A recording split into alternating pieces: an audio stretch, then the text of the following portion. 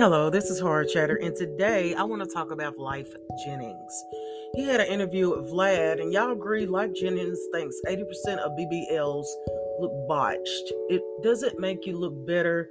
You need an operation on your mind.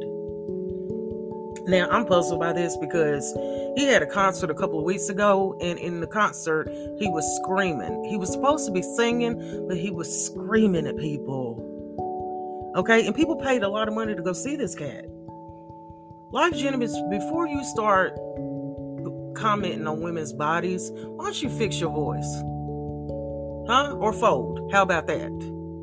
How about you give the money back to all them people that you screamed at?